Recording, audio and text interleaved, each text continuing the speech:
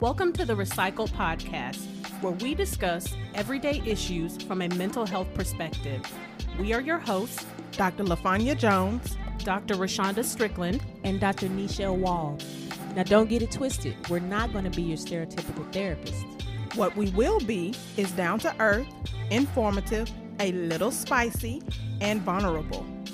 All right, interns, turn up the volume, grab your pen and paper. It's supervision time. As a reminder, this podcast is not meant to take the place of a relationship with a licensed mental health professional.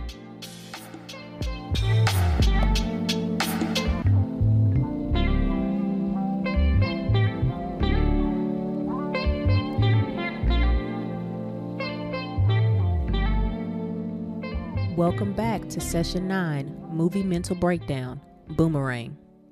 So this movie is starring, it had an all-star cast actually. Eddie Murphy, who plays Marcus. Marcus. That is hilarious. Martin Lawrence plays one of his friends, Tyler. David Allen Greer plays another one of his friends, Gerard. It also stars Robin Givens as Jacqueline, Halle Berry as Angela. John Witherspoon plays Gerard's father. Drake. Thank you. Plays Gerard's mother. Tisha Campbell plays Yvonne, who is Marcus's next door neighbor, it seems like, and also a previous Fling of some sort. You have Grace Jones, who plays Strange, and you have Eartha Kitt, who plays Lady Eloise. And I think those are all of the main speaking. I think the only other kind of major person that someone would know if they follow Black cinema, it would be Layla Rashawn. Oh yeah, Layla Rashawn And Chris Rock, who played Christy. Mm-hmm. And Chris Rock played Boney T. Yeah.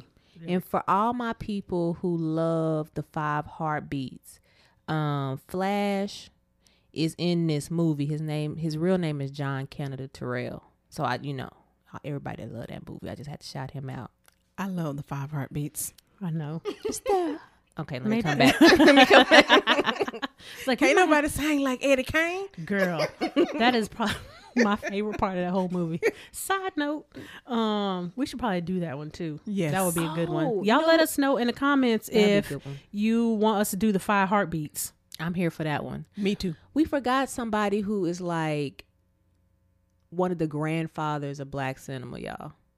Ooh. Y'all gonna shoot yourself in the foot. Melvin Van Peebles.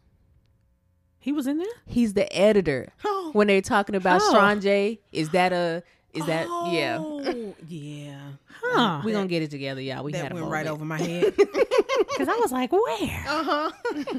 But I was so focused on make sure the all-star people was gotten. See, look, top billing. Mm-hmm. It worked. And he probably wrote something on it. I wouldn't be surprised knowing him. Mm-hmm. Yeah. Him and his son Mario be writing up everything and directing stuff. True. Okay. To start off, so one of the initial scenes in this film starts off with the Martin Lawrence. Actually, let me just use their character names. Sorry, guys. Tyler, Marcus, and Gerard having lunch. Was it? Seemed like lunch. No. I feel like it's a scene right before that though. Yeah, but he's mostly just walking through. But I think that's important. Okay. All right. Well, let's start from the beginning. In the beginning. So the opening scene, y'all, if y'all can imagine this Black man walking through this huge building. You can tell that he is like reached his stride. He's successful. He's admired by everybody. That means the women that are in his office. That also means like the Black men that are underneath him. Chris Rock's character Boney T is a male guy, and he always comes and talks to him every time he comes in the door. And so when we gonna hang out? Exactly. And so that's going to be super important because it shows how he transitions throughout the movie. Mm-hmm. He's kind of like throwback to our session about black male tropes. He was kind of like the Yes. magical Negro a little bit. Yeah. You know, he was that voice that just kind of had all of this extra info for some reason. He was in the know of everything. Yeah, like how you know what He y'all knew talking about in the everything. mailroom? Right. Yeah, he knew that. It's a lot going on in the movie. But also after that, you get to see his character. Right before the lunch scene, you see the character, and because he goes and talks to his receptionist, and his receptionist lists off like 5, 6, 7 women. It was Brenda, Letitia. LaShawn. Lists all of them off, and then he says, okay, send, the flower arrangement that I want you to send, and make sure you tell them thinking only of you. All the same flowers, all the same message. So And this was a repetitive routine because Because she she already knew. she already knew. Yep. And then I think the only other thing right before the lunch scene was we got to meet Nelson. Which I think his real name is Jeffrey something. I can't remember, but he's very flamboyant. He's super nasty, which we can appreciate in small doses, but he was also over the ads. And so he always took the ads too far because Marcus is a marketer. Yeah. Yeah. Yeah. So right before he goes, so I'm assuming then it was lunch because he was at work. Yeah. So then right before he goes to because he have, said, tell the guys I'm going to be late. yeah. And he tells them that he's going to be late because it's audition time for one of the ads. And there's a line of beautiful women that he has to critique in some sort of way. So this is intro to, his potential for Objectifying women. I was Yeah. gonna say, or womanizing, Yeah. So if y'all haven't seen this movie and y'all have seen How to Be a Player, this is How to Be a Player, the first round before that came out. That's really what it is. I can agree with that. full wholeheartedly. So then when he gets to the restaurant with his friends, they start talking about how Marcus he always gets the women and women just fall all over him. And, how come we don't ever get women? And David Allen Greer is trying to hold Tyler like accountable for how he's describing women and some of the reason why he has trouble relating to women in the way that he does. And that's the first, obviously it's the beginning of the movie, but it's the first scene where we see a man with emotional intelligence. Yes. Because Gerard, a.k.a. Dag, a.k.a. David Allen Greer, he is the sensitive one of the group, and he's very in tune with his emotions, but it also kind of plays into most people don't choose the nice guy. We were talking about that this morning. And we were talking also about how, how we talk about men and not being in tune with their emotions. And that was very apparent in their dynamic as friends. Yes. So for our sensitive ears, but they were calling him a female dog, for him being much more, and like you said, aware. in tune and aware of how women may think differently than men and how to be receptive to that. Yeah, and he always wanted to be respectful of women. Even later, we'll talk about his ex. But he just always wanted to be respectful and uplift them. And that's not really what the other two gentlemen, I'm using that word loosely, did, even though both of them are still two totally different characters, Tyler and Marcus. Yeah.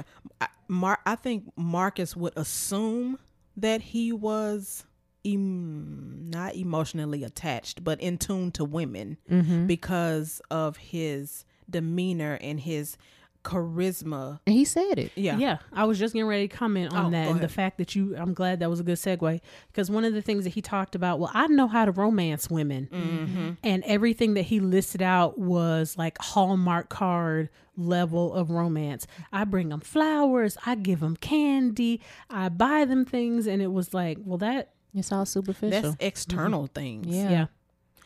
And that's the thing, when you can have those external things, those are a bonus, but it's the internal things that matter. It's the substance of a relationship that makes a relationship a successful relationship. And y'all don't even get me started on Tyler. Oh my God. Get into it, sis. Yes. So Tyler is played by Martin Lawrence. So you already know it's hilarious. However, there is no filter on this dude whatsoever. He's like the stereotypical like hood dude that has made it but has not learned how he needs to show up in the workplace at all. He's still uncouth. a little uncouth. Yeah. He don't know how to code switch like we've talked about in past sessions, but he also has this very militant, you might even say on the end of Hotep mentality.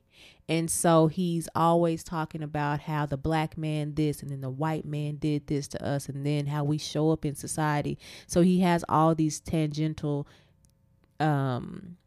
theories that go on, and then he's trying to convince his two homeboys to believe him too, but they just be looking at him and shaking his head. I know. I was thinking he was talking about asparagus spears versus asparagus tips. Like, wait, what? What are you saying, Martin? You see what she did? You see what she did? No, we don't. Right. We don't see what she did at all. At all. She talked about asparagus. Yes. That's what I see. Yeah. You literally asked her what was there to eat, and she told you. Yeah, that was hilarious. Yeah. I do appreciate the comic relief throughout the film, but yeah, he definitely is erring on the side of extra. Yeah, this movie was very cringy and misogynistic. You don't realize that until you kind of go back and watch it again, because obviously this movie came out in 92. It's almost 30 years later, so norms and what's acceptable to say and how we describe things has completely changed since then. And so it's like, ooh. It was a lot. It was a lot going on. Yeah. Yeah. I was talking to Dr. Jones about that this morning, but I think in some ways when you pull back and look at it as a whole versus looking at it scene for scene, you can still appreciate the comedy in it. Even though it's some still of the hilarious. Moments, some of the moments were still cringy. Yeah. Yes. So then at the table, and I love how they play like the dog music, you know? Bow wow wow. Yeah. So Marcus sees Leela Rashawn's character walking by as they are in the restaurant. And this is where you start to see his Marcus's manipulation in like the initial stages of it in full effect. So he jumps out and goes outside to chase her, and he stops this couple and pays them $20 for a dog leash. And then he's out here screaming for a dog that he does not have as a way to garner sympathy from a woman he believes is a dog lover. And of course, plot, assistance. She is. And has a beautiful dog. She's very prim and proper. She just looks like a straight up beautiful businesswoman, and she's just walking her dog in the park. And she falls for it, of course. Hook, line, and Because I was sinker. like, who is falling for this game? I mean, now granted, it's 92, but who is falling for this game that he got with this leash? Christy. I know. I was like, oh, Christy, girl. Because it was so fake. Because I think what happened first was he made the scene with the dog and was yelling his dog's name, and she stopped and came back and was like, oh, did you lose your dog? And then he's like, yes. And he put on his little sad face and was like, hey, since you walk your dog here every day, can you call me? And then because she was such an avid lover of animals, obviously, she walks off and then comes right back and like, well, I just wouldn't feel comfortable if I didn't know that you found him. So she gave him her number on the card that he gave her and then gave it back. And he was I like, was thinking about that too. I was like, yeah. wait, she just wrote her number on the card he gave So her. And the I pin was scene. wondering in hindsight 2020, because I remember when I was younger and men would ask me to call them. I was like, no, I'll give you my number. You can call me if you're interested. So I wonder if that was her slide way of like doing that. No, you can call me if you're interested. I hadn't thought about that. it could. But It didn't. it could have been. It could. I was opposite of you because I was like, nah, you can give me your number. That's how I was. Because I was like, nah, I don't need you having no access to me. That's why I still got the same number from 6th grade. Yeah. In my mind, I'm like, you want me, you gonna have to chase me. I'm not calling nobody. See, look at that ends of the spectrum. Mm-hmm. See, we not all the same, guys. Yeah, but you could also see him, the player, come out of him when she said, "Well, do you have a pen?" He's like, Do I? Yeah, like, of course I do. Mm-hmm. Like, why would you even ask me? Yeah. So then cut to she comes to his place for a dinner date of some sort, and she is dressed to the nines. looks beautiful. Got a little French roll. Girl, Her there little was so many cute French dress. rolls in this Like, movie. Don't you make me go get a French roll. So many French rolls.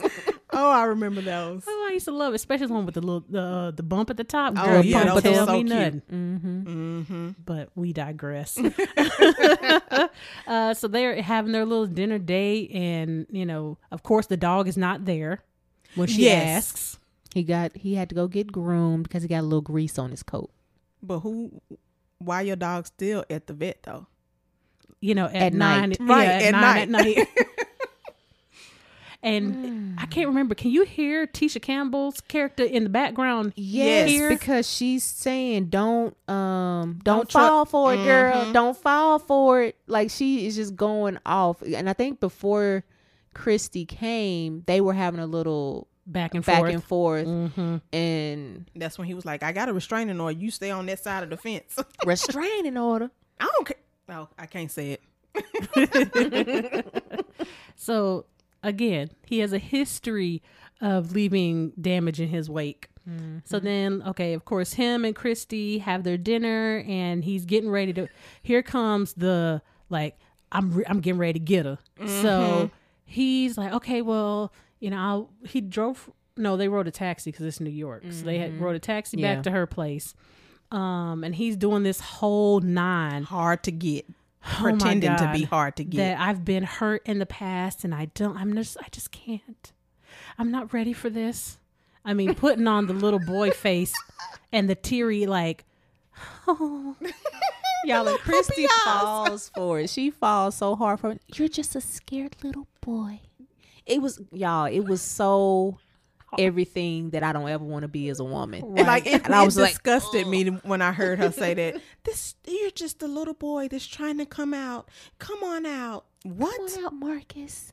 You can do it. I was like, really? Oh my God, this is working. Yes. And then it makes me think back, did this kind of stuff ever work on me when I was young? No. I surely hope not. I don't maybe think not. so. Maybe not things like this, but something probably similar. Because I think we all go to that I was gullible like, stage. My God. So then here he comes with the Boy Scout face, and he's all vulnerable and everything. And then she falls for it. So They then go to her apartment. They go to her apartment, and he's like, "Well, I'm gonna go."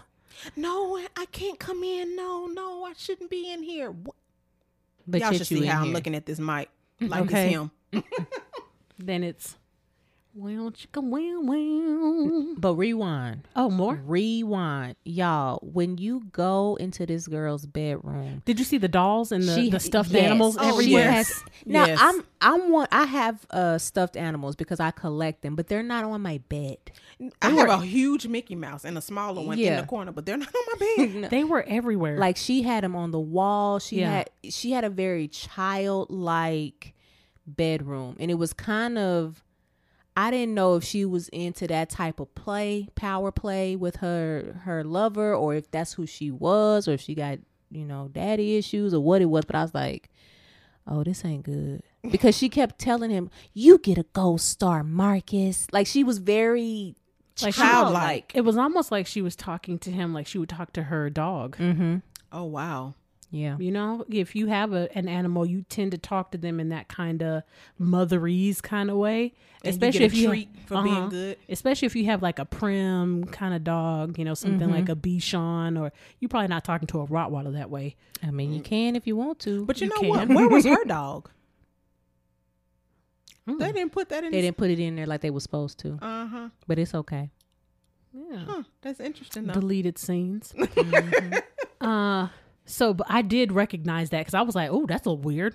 When I saw it, I was like, ugh, that would have turned me all the way off. But anyway. He didn't care. He was like, be gentle. He sure did. I was like, that's not weird.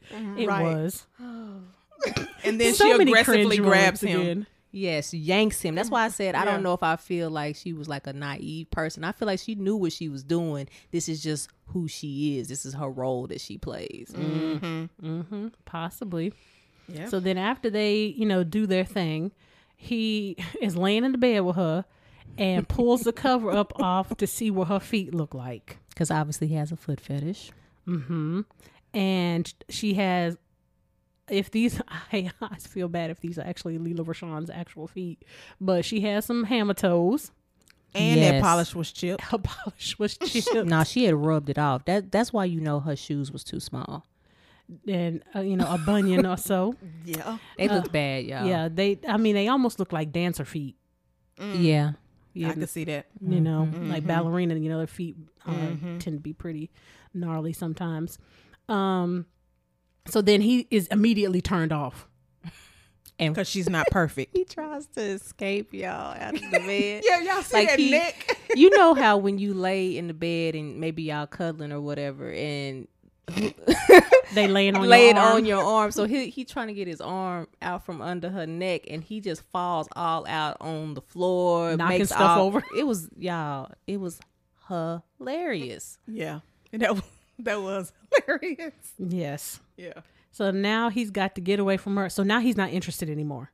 So like Dr. Jones said, she's not perfect, so I don't want nothing to do with her no more. She don't have pretty feet. Insert emotionally intelligent friend who's like, are you serious? That's why you gonna stop talking to her? You got to stop having all of these Shallow, picky. He called him picky. That's what he called him. This very limited criteria on what's acceptable to a woman. and then insert emotionally unintelligent friend Tyler. You not having sex with her feet, man. Yeah. He did say that. It was a little explicit because there's Yeah. a famous line in there that we're not going to say because we don't want to get demonetized or anything. And he's like, "Doo-doo," and it's like, oh, okay, that's what we're doing. You just spelling out names of, women's genitalia. That's what we doing now. Yes. I was like, okay, that's how y'all do men. Okay. Okay. Yeah. There's so much going on in this movie. It's so hilarious when you go back and look at it. So I think after that, were they in the gym at that time? That was breakfast. That was breakfast. Okay. And then I think the next scene is Robin when he sees it's Lady Eloise and all of that. Oh yeah. I forgot Lady Eloise. Oh yes. Insert Lady Eloise. But one thing that I wanted to kind of key in on as far as Leela Rashawn's character, as far as women overall, about us having like discernment, and being much more in tune with looking at men's behavior and how is that fitting with what I want? Am I compromising myself, my wants and desires in some sort of way, in order to feel connected? Yeah. I think that goes along with people don't know how to date. When we date people, we tend to just date one person. Dating is you dating people to figure out what it is that you like, want, and see if whatever they bring to the table and what you bring to the table will match so that there's no compromising on each side. I mean, well, yeah, I'll say compromising because you don't know each other. You don't have to compromise at that point. So you need to see that if this person likes baseball and you don't like baseball, are you going to be okay with them going to baseball games without you? And or is he going to be okay with you not going to baseball and not liking baseball? And are y'all going to be able to deal with that? And will that match at some point? Yeah. Something else that I was thinking was in the dating field, arena, whatever you want to call it, all the focus is on the woman. Her focus is on how she has to show up. His focus is on how she has to show up. And there's not a lot of accountability for the man. Unless you got some bomb dudes, your homeboys that's checking you, like maybe Gerard's character, then you really don't, you can just do whatever you want to do. Yeah. And then I also think it's a lot of focus on, well, what if he don't like me? I agree. Yeah. You know, I do think there is a lot of focus on that. But one thing that I did appreciate kind of in Gerard's character was that he was always holding Marcus accountable about, you know, first of all, you're looking for perfection, and that is non-existent. Mm-hmm. You know, there's no person on the planet that's going to fit, you know, 100% of the check boxes that you've created. And then on top of that, the check boxes that you have, what value do they really bring to a relationship? Mm-hmm. You know, because you're gonna get old, and that's, you know, that tight skin is going to become wrinkly at some point. People are gonna gain weight. Hair Right. color is gonna change. Yeah, so all you're seeking perfection for something that is going to evolve into something completely different, and then where are you going to be? Because you didn't build your foundation on something other than what your idea of a perfect mate was going to be. Mm-hmm. Mm-hmm. So then goes on to Lady Eloise. Love it. Eartha Kitt. Yes. Catwoman. Marcus. So she is we later learn that she is merely just a face for a, I guess, beauty brand of some sort. Kind of like older now. Mm-hmm. the equivalent would be like Elizabeth Taylor and White Diamonds. Yeah. Don't run the company anymore at all. Yeah. Just the face. And she she is a cougar if there ever was a description for one. She was after him from the second she saw him. Yes, and you talking about sexual harassment, girl? That's what I said. I said, "Ooh, the lawsuit that would have been yes, on her." had this been opposite genders, It'd have been something else happening. oh my goodness.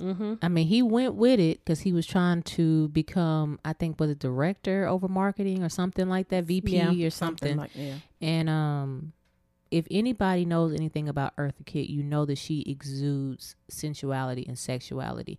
And so that is exactly who she showed up. She was a little cuckoo, but that's who she was. Everything. She was like, make sure he knows how to get to the lavender home. Like, she's like very like, okay, I got this set up.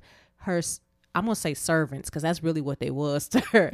They was even laughing like, she about to get you, dude. Another one bites the dust. Exactly.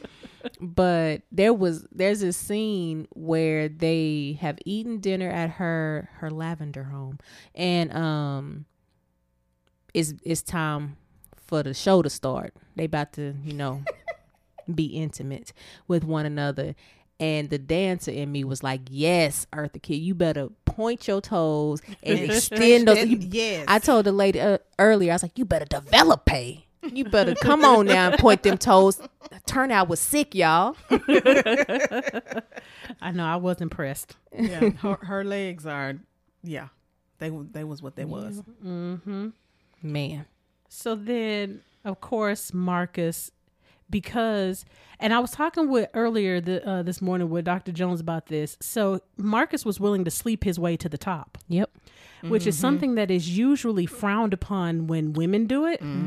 But he was very much so like, look, I want marketing director. She want to get a little, you know, a piece of this Kit Kat bar. And so let's do it. But he denied it all the time. Oh, of course. He did not. He's like, we don't know if that's what really happened. But see, but you know what? That's, again, so different, because people were laughing and joking at him about it. But had it been a woman, she would have been scrutinized. Yeah. And like I was saying earlier in this session, right after the scene with Lady Eloise and them sleeping together, he walks back through the building. And you can see that he's a different man than he was at the beginning. So he's not as chipper. His step isn't as happy as it was in the first scene. Now it's a little bit lower, and he's like, man, he's looking like kind of down, like, man, I had to do that for this position I want. And all of a sudden he pans to the right by the newsstand, and in walks Jacqueline, aka Robin Givens. Yeah. And they did like the multi-camera pan on her. Hair flip. I know. I was like, Cal, so y'all gonna just had take to make me this away, real the whole sexy, thing. Yes, I mean, she cold, Yeah. she is. Yeah. and she still look like that. Yeah, she's beautiful. Mm-hmm. There's some of these actors, I'm like, what are you doing? They Like, drinking ambrosia. The nectar of the gods. Y'all excuse me, the nerd just came out. but yeah, enter Robin Gibbons' character Jacqueline, and I have to low key say that I loved her character because she was everything that he was and more. Yeah. She was Powerful. She invented it. Yeah. Like, it still was dysfunctional, but she invented it. Like, she was cold-blooded with it. She was very upfront about certain things, but she did, towards the end of the movie, have some manipulation that she was doing in there. In the beginning, I feel like she just laid everything on the table. Yes. I feel like she gave him a piece of his own medicine. Yeah. For sure. From the start, you know, just in their interaction, like you could see his confidence level dropping as she kind of retorted back to him the same kind of pickup line that he was giving her, and the way she was walking around him and kind of, you know, giving him the up down. So you could see he was like, hold on, wait. His game wasn't working. The roles flipped. And I think even in that first scene with them, she was like, nah, does that work? Do you think that's going to work on me? And it was always this sparring between them. And I think he enjoyed that, but he didn't realize how toxic it was. Even when they got into the elevator and they were talking and he was like, yeah, I'm going to this floor too. I'm going to this too. And he was like, well, I can get you a job in this area once I make VP or director or whatever it was. And she was like, oh, Lady Eloise already gave that to me because I'm already the in VP the position. Yeah. So his whole little spirit started going downhill from there. He didn't realize it though. Well, the thing is, I think he realized at that point, like, he just got played by Lady Eloise and you about to get played by Robin Gibbons, sir. Yeah. That is true. The other thing I was thinking in that scene was about assumptions. Like, and lack of communication. So so we've talked before about, you know, you get bite-sized pieces of information and then you fill in a storyline for, you know, yourself. He filled in a storyline. Who told you, where did you hear that you had secured the VP position or whatever the position name actually is? But where did you hear that from other than, I've been working at this company and I've been doing well and you've been giving me praise, but how did that equate to you had secured that position for the merger? Yeah. And that also goes to, he didn't research the company because he didn't even know that Lady Eloise didn't have any power anymore. True. And if you know anything about business, this is, you know, business 101, the people who are acquiring the other business, the one that got bought out, they have no say so in the structure unless they specifically write it out and the lawyers sign on it. You have no say so in how the structure or the restructuring is going to look. And typically they always bring their people over at least for the first year so that the company is set up the way that they want it to be set up. So again, like Dr. Jones said, you didn't do your research. So congratulations. Yeah. You played yourself. And this is when this is probably the second time in that same scene that Jacqueline is schooling him about what the structure of Lady Eloise Cosmetics or whatever it is, how it's set up, what her role is. She's just a face. She's special. The board of directors runs it. And right when she's saying all of this, Lady Eloise walks out and is like, Marcus. And then she's like, I don't have any panties on. And I was like, okay. Commando, I see you. I see you. He talking about some what? It's hot in here. Some people like to wear no drawers. Oh, classic. That is hilarious. Such a classic line right there. Oh my goodness. Lord help. But again, that was comical because he was a man. yes. Yeah. That would have been different. That would have looked totally different if it was opposite genders. True. And I think it was comical because he's a man. And I also think it speaks to our lack of concern for how men feel. Oh man, that's really good. You know, because they laughed at his, I'm not going to necessarily say pain, because I don't know if it was pain in that sense. Maybe but they laughed shame. misfortune, shame. that we tend to downplay men's feelings, which continues to kind of like exacerbate and, fuel that, that I just can't trust the world and I'm just not going to show anything. So then I'm just going to go out here and get mine and, forget everybody else. Another part of that is, because I don't think we even thought about this when we were talking about it, is the age difference. And how in the Black community you are taught you respect your elders. Ooh, I hadn't thought about that. Because he never ratted her out. Not through the entire movie. He didn't. Not one time. You make a good point. Yeah. That's an interesting point. Yeah. He's like, I just learned something. Tell on my granny? Yeah. Oh gosh, that's so like cover my eyes. I had my eyes open. I was like, okay. I know. I was just laughing the whole time. So then after this is the dinner party, the ball thing to bring gala. Sean J out. Yes, to introduce Strong J. Yeah. So this is enter Halle Berry's character, Angela. Angela. I almost call it Algela. Angela.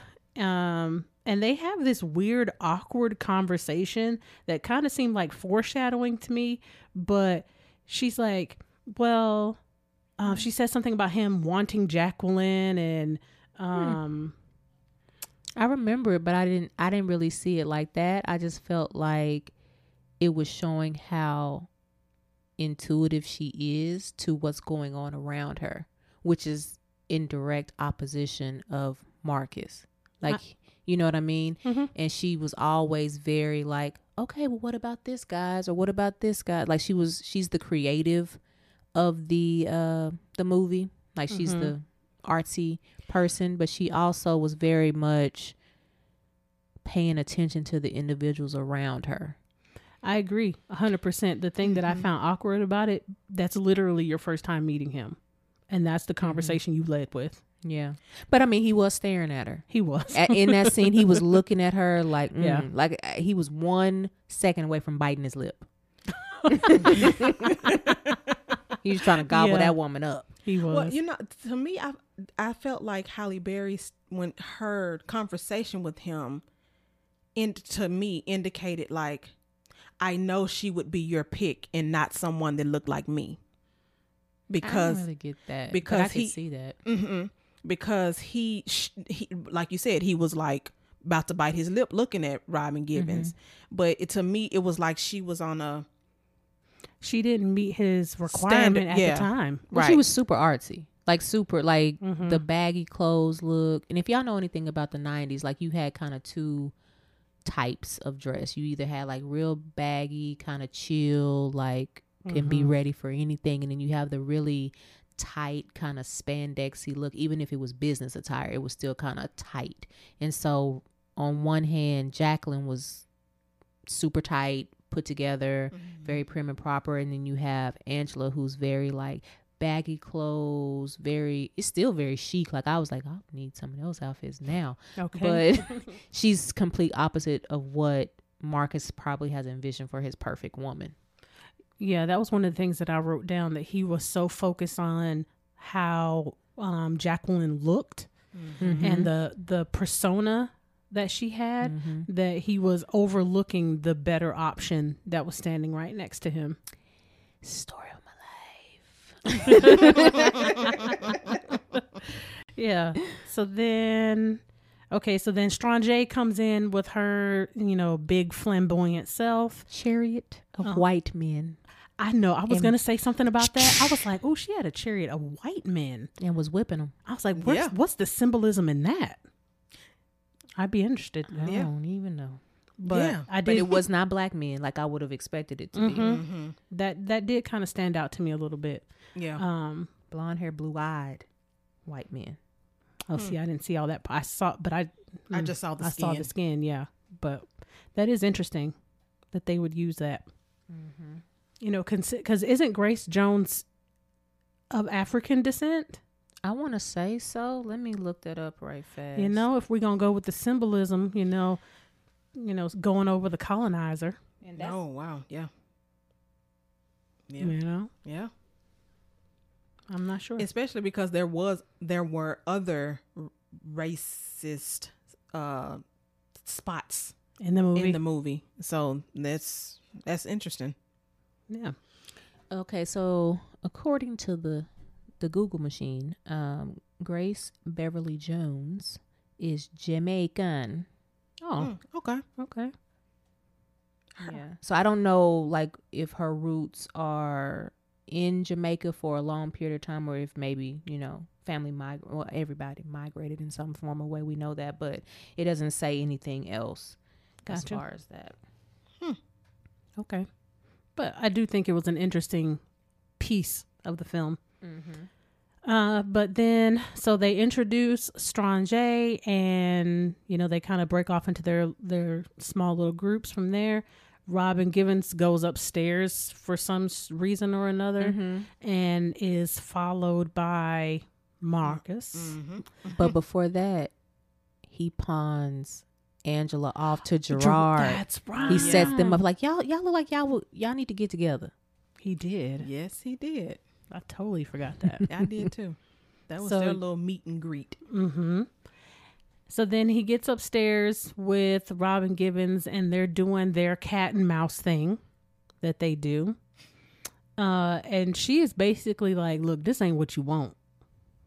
She tried to warn him. She had a lot of BDE. Y'all had to look that up because I can't repeat it on you know, the podcast. But she had a lot of BDE. That's Bravo Delta Echo.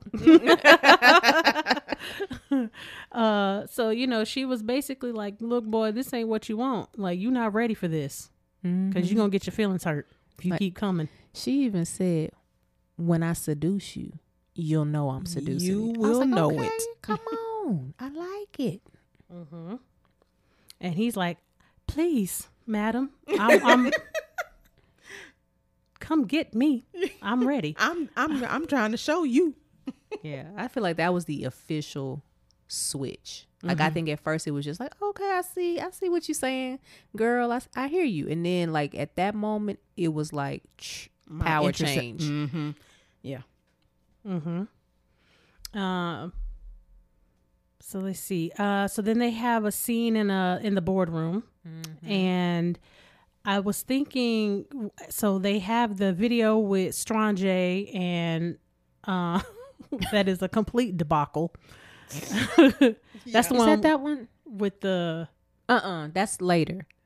That's when he's super depressed. It's something. What is? No, it's the one where she had on the black and the chemist. She was trying to smell it. Oh, Yes. that's right. And she had on her domination. she rubbed her underwear all over his Yeah. face.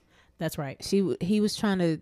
The black chemist was trying to say, this smells really good. And it probably did. He was like, it tested really well. The audience liked it. And she was like, I don't like it. I want it to smell like sex or something like that. I can't remember exactly. But then she took her thong off in the middle of the boardroom, put it on his face, and just rubbed it on either side of his nostrils. And he was like, Get freaking this off out of me. and ran out of the boardroom, and Marcus followed behind and was able to bring him back. But Strange is extra. But for that conversation, I don't know how he was able to bring him back. Yeah. Because he didn't really say nothing. Run time. They said, look, keep it short. Right. We got a movie. Yeah, because I didn't understand how he brought him back with that It's conversation. probably the relationship. That's what I'm thinking. Maybe. Yeah. You know what I mean? How you can just come on now. Don't be like that. Come on back. That's Like, I'll get it for you. yeah. So then they're like, no, this is not going to work. We're going to, go with a different idea. We're going to call the perfume Strange because she had a whole list of highly inappropriate names. Like afterbirth, metal vagina. Like Yeah. it was. It was ridiculous. It was like, weird. who was No getting one- ready to call this perfume that? No one's going to buy that But no. at all. No. So then Marcus suggests that him and Jacqueline have a work dinner. Yes. Oh, yeah. This is like the date montage. It's like Marcus and Jacqueline, and then Gerard and Angela. And I did think this was probably one of the few statements I thought that Marcus made that made sense and was slightly I don't want to say intelligent because that's not what I mean, but like aware. So he said that if we were both men, that no one would be thinking about us. Like it wouldn't be an issue to have a work dinner. Mm-hmm. It's only the reason that you're a woman that you're saying, even though his intentions, you know, he did have ulterior motives. Right. However, I did think that he made a valid point there. Yeah. That we don't think really anything of same-sex work dinners. Mm-mm. But just because you're in a same-sex work dinner don't mean that person ain't still trying to get at you. So, but even though I did think that was a valid point that he made. Yeah, I agree. So of course, manipulation again ensues on Marcus's part. Because this is where he takes a little while to open the door, doesn't he? Yes, he let it ring like 3 times. He started running, jogging to get to the door, and then he was like, "Wait a minute, whoa. I'm about to lose my player card." He was like, "Oh, I'm getting ready to be sprung real quick. I almost caught myself, Lord." So then he lets the door ring way too long because I'd have been gone. And as she's walking away, of course, he opens the door and gives the, I was asleep. I was like, who fell for that? No, I laid down for a nap or something like that. Yeah. I was like, who fell for that? Because you fell asleep in all your clothes? Your nice unwrinkled clothes. Right. Okay. Right. You in a suit. Yes. With a whole jacket. And then he allows her to kind of come into the house and have kind of free reign, which we have never seen that before in the date that we've seen previously. And so she's wandering around, and all of a sudden he hears that neighbor, which is Yvonne, played by Tisha Campbell Martin. And she out there telling me, "Yes, girl, and we got to stick together and such and such and such." And like, she is going in, and Jacqueline is eating it up because she's like, "Oh, really? Oh, because she's already peeped game. She already knows what the deal is going to be." Right. Yeah, when she came over there, she knew what it was going to be. It's well, casual. she knew what he thought it was going to be. That's better. Yes. Oh, because she clearly ran that date. Exactly. With no romance. She was like, I'm really not focused. She wasn't even paying attention. Can we go to the living room? Because the game is on. The Bulls are playing. And he was like, "Well, okay then." What I was telling Dr. Jones this morning, I said she went into cool girl vibe, which under normal circumstances, men love the cool girl. Yep. They love the woman that can play video games, that knows about sports, drinks, does that whole 9. However, that's not the one type of woman that Marcus wanted. He wanted the high power, super attractive, overly confident, basically the male. He thought he wanted the male version of him. Female version of himself. That's exactly what he got. But then she started being that way, and he was like, "Oh, hold on, like she into sports?" Because she done asked this man to bring her a beer back. Like Like a stereotypical, like homeboy, or like you the woman. Because that's some stereotypical like misogynistic stuff. Like, "Yo, can you give me a beer? You going in the?" And he was like, "Yeah." And I was saying that he started pouting because he wasn't used to being treated like a woman. He was getting his own treatment back. Yeah. Because he's always used to being the dominant one, and you will never get a chance to hurt me. Because I do, the hurting or the dumping or the whatever. So I don't have to deal with any of those emotions. But, she was giving it to him. Yep. Good. But on the flip side, that same night, Gerard and Angela were having their date. And it was just an awkward mess. They didn't even get to eat because Gerard refused to make a decision. So he's very indecisive. He would rather have the woman lead him. One of the things I kept thinking about, just because I knew the movie, was these 2 dates are so mismatched. So mismatched. Like, they are not with the person that they are supposed to be. Not that Gerard should be with Jacqueline, because she'd eat that poor man alive. But he may like that. He might, power play. And she may like him. Right. She wants a yes man, and he wants to be a yes man. Yeah. But you could definitely see that Hallie was not getting her needs met in that one date, and you could see that Marcus wasn't getting his needs met. It was like pulling teeth, and it makes you wonder, why would you want to continue that? Yeah, because Halle Berry went out with him again. Like they had multiple Yeah. dates. And so it was like you said, her needs weren't being met. And you could clearly see that he was going to be in friend zone. Clearly. Mm-hmm. They tried to kiss and everything. He kissed the nose. They counted down and he still kissed the nose. Yeah. I was like, oh. Cringe. I was like, Gerard, you're not going to get her. I'm sorry. You're going to lose. You're awkward, man. I wish they would have had some additional scenes showing, and they may be in deleted scenes, but showing Gerard and Angela's interaction, because I don't know if he fully understood that he was in the friend zone, just based off some of the later scenes, that we'll get to. I think he knew at the end, because I think that he had said that they had a conversation, at least by Thanksgiving. They both knew that they were just friends, but I think it still was blurred lines, Yeah. Mixed messages. Yeah. So then the next scene is they are at the gym. Yeah. Oh, this was hilarious. Oh my God. And Marcus is kind of going through his escapades with Jacqueline. And of course, Gerard is giving him they're giving Gerard a lot of grief about not sleeping with Angela. And he's talking about, he wants to get to know her and he wants to take things slowly to, see if they're interested in one another. I think this is one of the first times where we see where if a woman is not quick to have sex with you, you're automatically labeled as gay. Because that's what they said. If she don't want to have sex, she must be a lesbian, or she just didn't want to have sex with you. Right, because it's my boundaries, and I'm okay with that. It's called consent. Yes. Yeah. But Jacqueline also hadn't slept with him either. No. None of that had happened.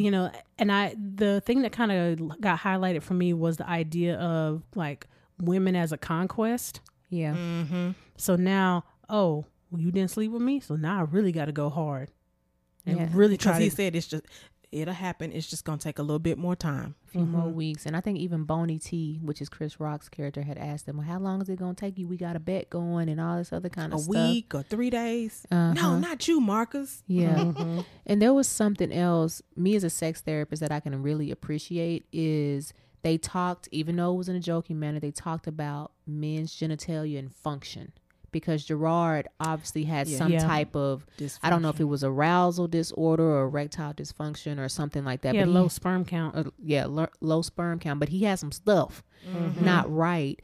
And it wasn't talked about in a great way, but typically that's not something you're going to see black men talk about. Because usually your homeboy's not going to know. Nah. No. Well, we're not men, so we know we can't speak for men, but in a general sense, that's a blow to manhood. Just the same way for women, some women feel like if they cannot have babies, that is a blow to their womanhood. For some men, having a low sperm count or having any type of erectile issue is going to be a threat to their manhood. And now that my friends know that, come on, talk about exposure. Yeah. See, but again, that's emotionally intelligent because you are self-aware enough to be able to, know that you can't handle all of that news, that information on your own. I need someone to support me and help me get through this information that I just gained about myself whenever he got the diagnosis.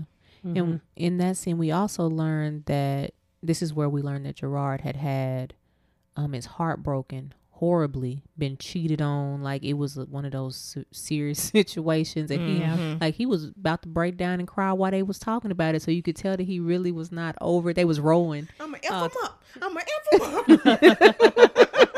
up. Oh, Tyler was always in trouble, but that's the character that Martin played back in that era. Yeah. So then I think, so they're getting ready to go to New Orleans after that. So they're on Marcus, Angela, and Jacqueline But you didn't see but Jacqueline wasn't on either she wasn't on the same plane or she wasn't in that area. in that area. She probably flew early, knowing her. So you see Marcus and Angela on the plane talking with one another about, him finding her attractive. Well, finding Jacqueline attractive. Yes. And kind of him pursuing her and all these other, kinds of things. And to me, this is when Halle Berry was, again, in my opinion, prying and to fishing and prying and saying to herself that she's not to his standards. Because to me, I thought it was clear in my eyesight that she was attracted to him from the beginning. Yeah, it was like a low-key pick-me. Yeah.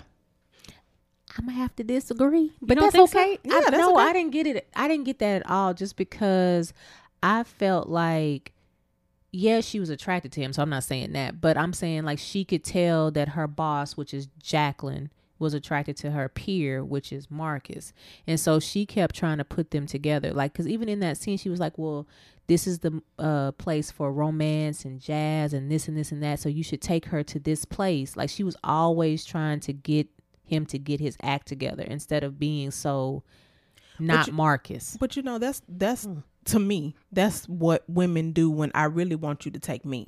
That's what I was thinking. I'll be different, y'all. So I don't have no. But I think both for it. I think both points are valid. Yeah. And I don't know if the point that I think that she was maybe low key saying pick me is because I know the trajectory of the movie already.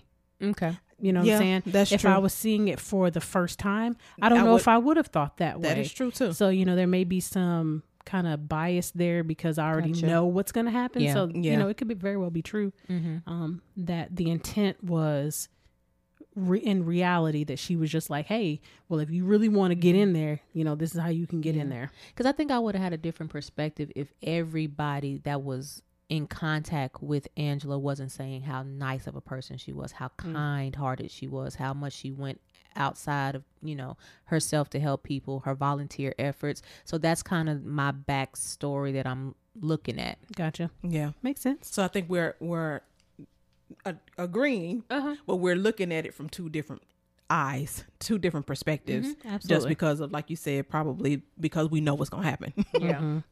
So then they get to New Orleans, and I think the very next scene is them at some sort of club of some sort. Jacqueline and Marcus are, dancing all over each other. Well, Marcus is dancing all over her. Yes. To the Zydeco. Yes. He is dancing all over her. And then he starts to become frisky. Yeah. Vulgar. And I think this is where Jacqueline was like, oh, no. I need to exert my power and control back, because she immediately stops and says, let's go. I think we need to leave. And also she had already said on that balcony at the ball that she doesn't mix business and pleasure, and she doesn't like to do stuff public. Yeah. I didn't hear the public part, but I remember the other part. Okay. So then they go back to the hotel room, and then who knows if Marcus's key really did or didn't work in his door, but he, I don't even want to believe him. I feel like it was, because he was looking really dejected. Like, he wasn't looking like his Playboy dejected. He was looking like, man, I messed this up again. No, I'm good. Y'all know how when that bruised ego come up. No, I said I got it. Don't come up. I got it. Yeah. Yeah. So then she's like, got him. Yep. And she's smiling, y'all. Yeah. So then here comes the Black Widow, and she gets him, but it was on her terms. Exactly. Y'all, she told inserted power. This is the lower level version, but she tore that man up. She rode him into oblivion. Okay. I was like, oh, what I wrote down, I said, boy, she turned him out all the way. Quick. In that one time. Yes. It gets worse, but It does get worse. So of course they sleep together. And why is he always waking up in the middle of the night? I need you to take some sleep aids so you can sleep through the night. Got to work on his nighttime routine. Google sleep hygiene. Yes. So then he does the same thing in this scene that he did with Christy. Is he pulls the sheets back to look at her toes to see if they are perfect. and she has acceptable feet. They were beautiful. So now he feel like jackpot. I mean, it's like if it was a cartoon, it would have been all kind of fireworks and bling, bling, bling, bling, bling is going around. Googly eyes. Okay. Heart, boom, boom, boom, boom. I mean, it would have been definitely going because he thought he was like, this is it. Yeah. I found the one. I'm good. But he didn't pay attention to no other signs. Like something that I talk about with my clients are, you need to be paying attention to red, orange, and yellow flags. And he paid attention to none. He's just like, oh, her feet go together. Yes. It's mine. We go together now. Okay. Yeah. He did not pay attention to her desire, what her want was. She wanted casual. Yes, she did not want anything committed or a relationship. And the fact that she did this casual thing with someone at her job when she already said, I don't do this with people at my job. Yeah. She said, and this comes up in the next scene, but she was talking about like, I want to be able to take it slow. She said, you're not getting serious on me, are you? Y'all, he folded his arms up so quick. No, what? Yes, the answer was yes, Marcus. Yes, you are serious. Yeah, you in love, bro. Because he called her baby, but she did call him honey. Mm-hmm. I believe a whole bunch of terms of endearment were said in that round of goodness. Yes. But when I felt so bad for him when he went back to his office and he was waiting on that phone call. Girl. And then they said, can we pencil you in? For 3 weeks 3 weeks later. And not can we put you on the schedule. No. Can we pencil you in? That which can means be erased. I couldn't get it out fast enough. Because you're not an M&F factor. Like, that's really what it was. Wow. Like, you're non-important. You know what I mean? Before that scene, because I made us jump ahead. I'm sorry, y'all. The boys get together and shop. Oh yeah. And it's I think that's racial. Yeah. And they're talking about the experience, like it's finally happened. And Marcus is talking about how I think I'm in love. Like, I think she the one. I think she what's his last name? Graham or Grant or something? Graham. Mm-hmm. I think she gonna get my last name and all this other kind of stuff. Meanwhile, they're in an expensive store and they are being racially profiled by the person. And he's like, we don't carry any cash. And we don't have layaway. We don't have a layaway. And then Marcus, being who he is, he was just all calm and cool. He was like, y'all, let's go. And so he gets out like, listen to me, y'all. And then he screams at the guy, see, scared for no reason. They just think black people gonna hurt him. It just don't make no sense. And then they walk off. And then we go into the next scene with Jacqueline and Angela in the office talking about Marcus. Oh, yeah. And that's when Angela learns that she slept with Marcus. Mm-hmm. But in the store, when he was talking about robbing givens to his boys, Gerard was like, oh, what? She got nice feet? Yep. That must be a thing for him. It had to have been. Yeah, because his boys wouldn't have brought it up if it wasn't common. Mm-hmm. Right. Yeah. So then, you're correct though, Dr. Walls. So Angela and Jacqueline are talking about Marcus, and she basically tells Angela like, well, whatever you've heard about him is true. I can confirm it. Mm-hmm. Girl. And so he walks in as they're talking about him, and he got the big head now because he think he done laid it down. Not knowing, boy, you got laid down. His as my mama would say, his nostrils was wide open. Mm-hmm. You're smelling yourself.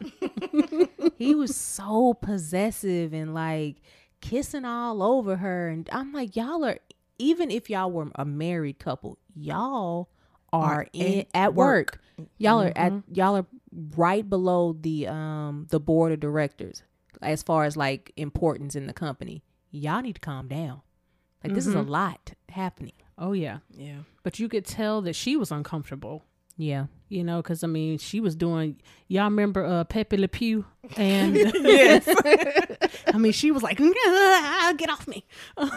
Yeah. So you could tell she was uncomfortable and like, look, and like you were saying, we are at work. You know, I need you to stop. And then that's when the rest of the scene plays out where, you know, she's like, basically, you know, I'll call you. And then he's waiting by the phone. She set them boundaries, but she was playing the game. Man. She was playing chess while he was playing checkers. Exactly. It's like, Wow. you out of your league, bro. And she's showing you. Mm-hmm. Yeah. I think then from there, they jump forward 2 to 3 weeks later. Oh, where yeah. they were supposed to go on their next date and all of that. Next. But that Did they didn't. have a first? Well, I know the little basketball Well, scene one, but that. the thing that he suggested, Yeah. the co-workers eating dinner, that didn't work out. And then the dinner and which turned into sex. And then now they supposed to be going, I think it was to Some sort of- theaters. yeah. Some sort of Some concert show. or theater Them show. something like $200 that. tickets. Because she didn't show up at all. I don't know where this woman was, but she didn't call. She didn't show up. She said she was at a meeting that ran over. That's what she said. Just imagine, this is before the days of cell phones. So, like, you have no way to contact this person. But did y'all realize that he called all of the excuses that he had made to other women? Like he was like, I thought you was in a car accident. It could have been a pile up. And those Yeah. were the excuses that His he had given other excuses. women. Mm-hmm. And the thing is, she had time to call him because even though we didn't have cell phones like that, except for those big, huge ones that nobody was carrying around, Right. he's in New York. So he is the latest time zone in the United States. She was not in the Eastern time zone. She was somewhere like Arizona or something like that. I can't remember the exact place. So I was just like, oh, she good. She real good. Mm-hmm. So she was like, so he, of course, is like flipping out on her, like, you know, you're being inconsiderate. And, you know, she's playing the game. She playing chess and he playing checkers. So she was already ready. She knew he was going to be upset. So let me go ahead and calm him down in the way that I know how, or I know the way that he wants me to calm him down. Yes. Mm-hmm. Yes. So then comes a classic scene where she, you know, has on her trench coat. Y'all, is that when the trench coat and underwear and red pumps came from? I think so. Yeah. Well, for black people, I think so because I can't think of another Movie where black that's- cinema movie where it's like that. Me Yeah. neither. I mean, it's a lovely trick. Gesture. Yes. It's like, look, because nowadays, who out here wearing a trench coat? No, well, people that's killing folks, but and then even after she did that, before he had fully forgiven her, she was like, "Well, I'll go," Playing that game. and he was like, "No." Because he did that to Christy in the beginning. No, I can't. And this is the first time I think his sort of emotional intelligence growth was trying to come in, because he was like, you know, I'm tripping. I'm hyper emotional right now. So let me just calm down. But she forced that out of him, not, trying to, but because of, okay, I'll go. Then he had to backtrack to get her to stay. Because I don't really want you to go. Exactly. And I want you to take that trench coat off, and I don't remember what color her clothes was it green or whatever, but Robin was in there.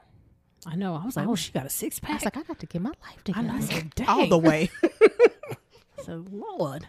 And she was probably in her late 20s, if not 30s then. She was probably our age.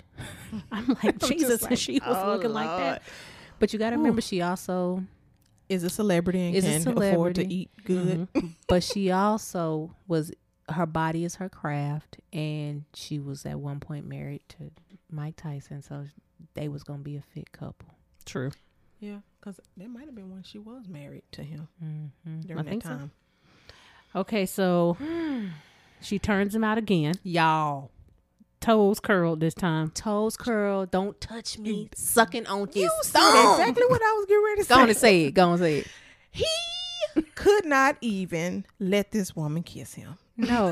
No. Don't. He didn't even want her to talk. You know what you did. I was like, oh, okay. And she's smiling the whole time. Like she knew.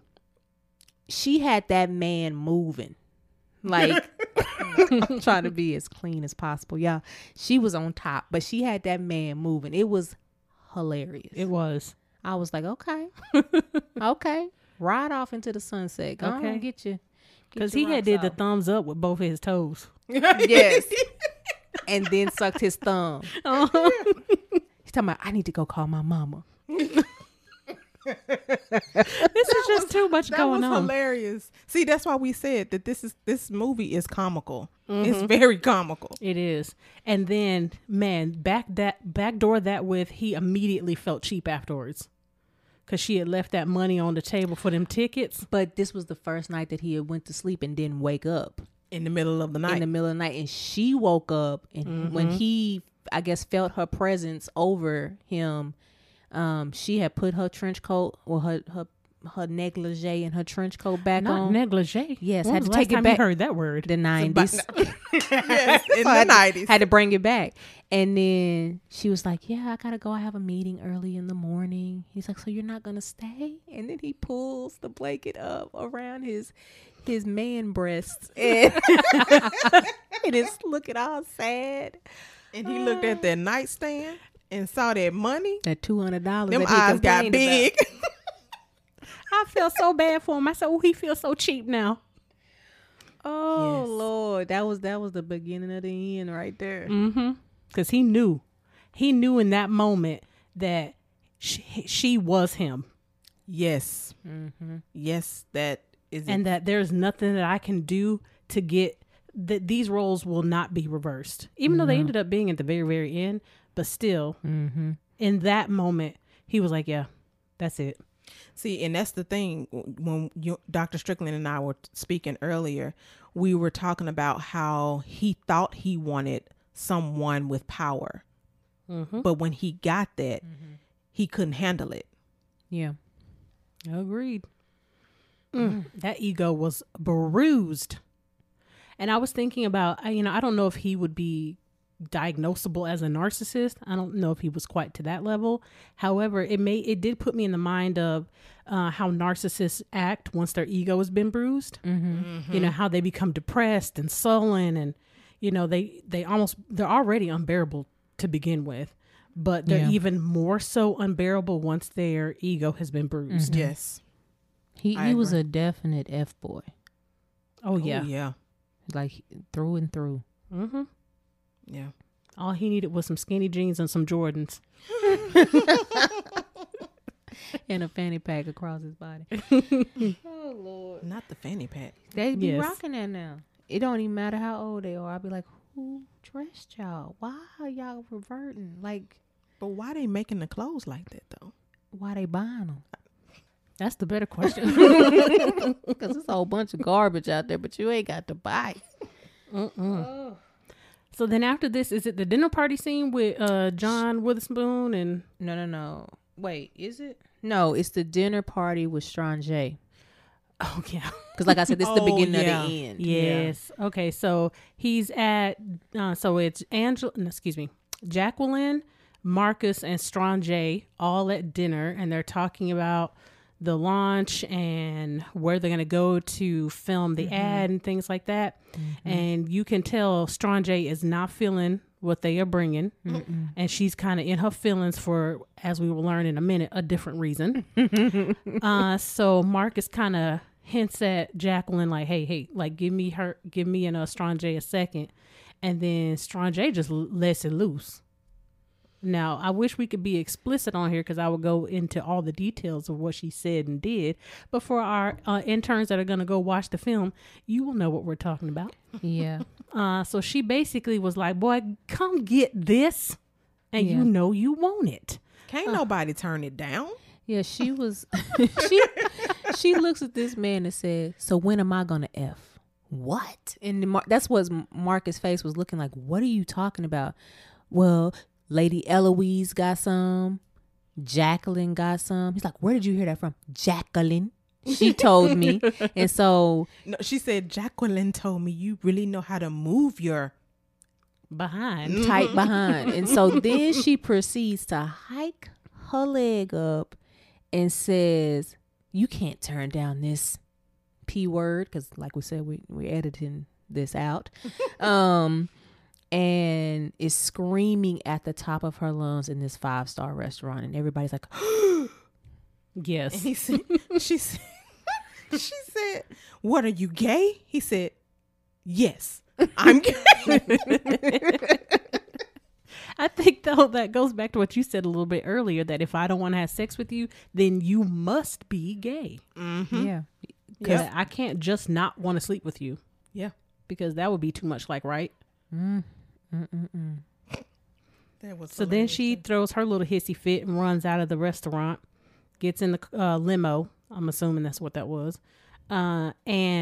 Excuse me, Jacqueline comes back and has to smooth the situation over. And then Marcus is still in his feelings.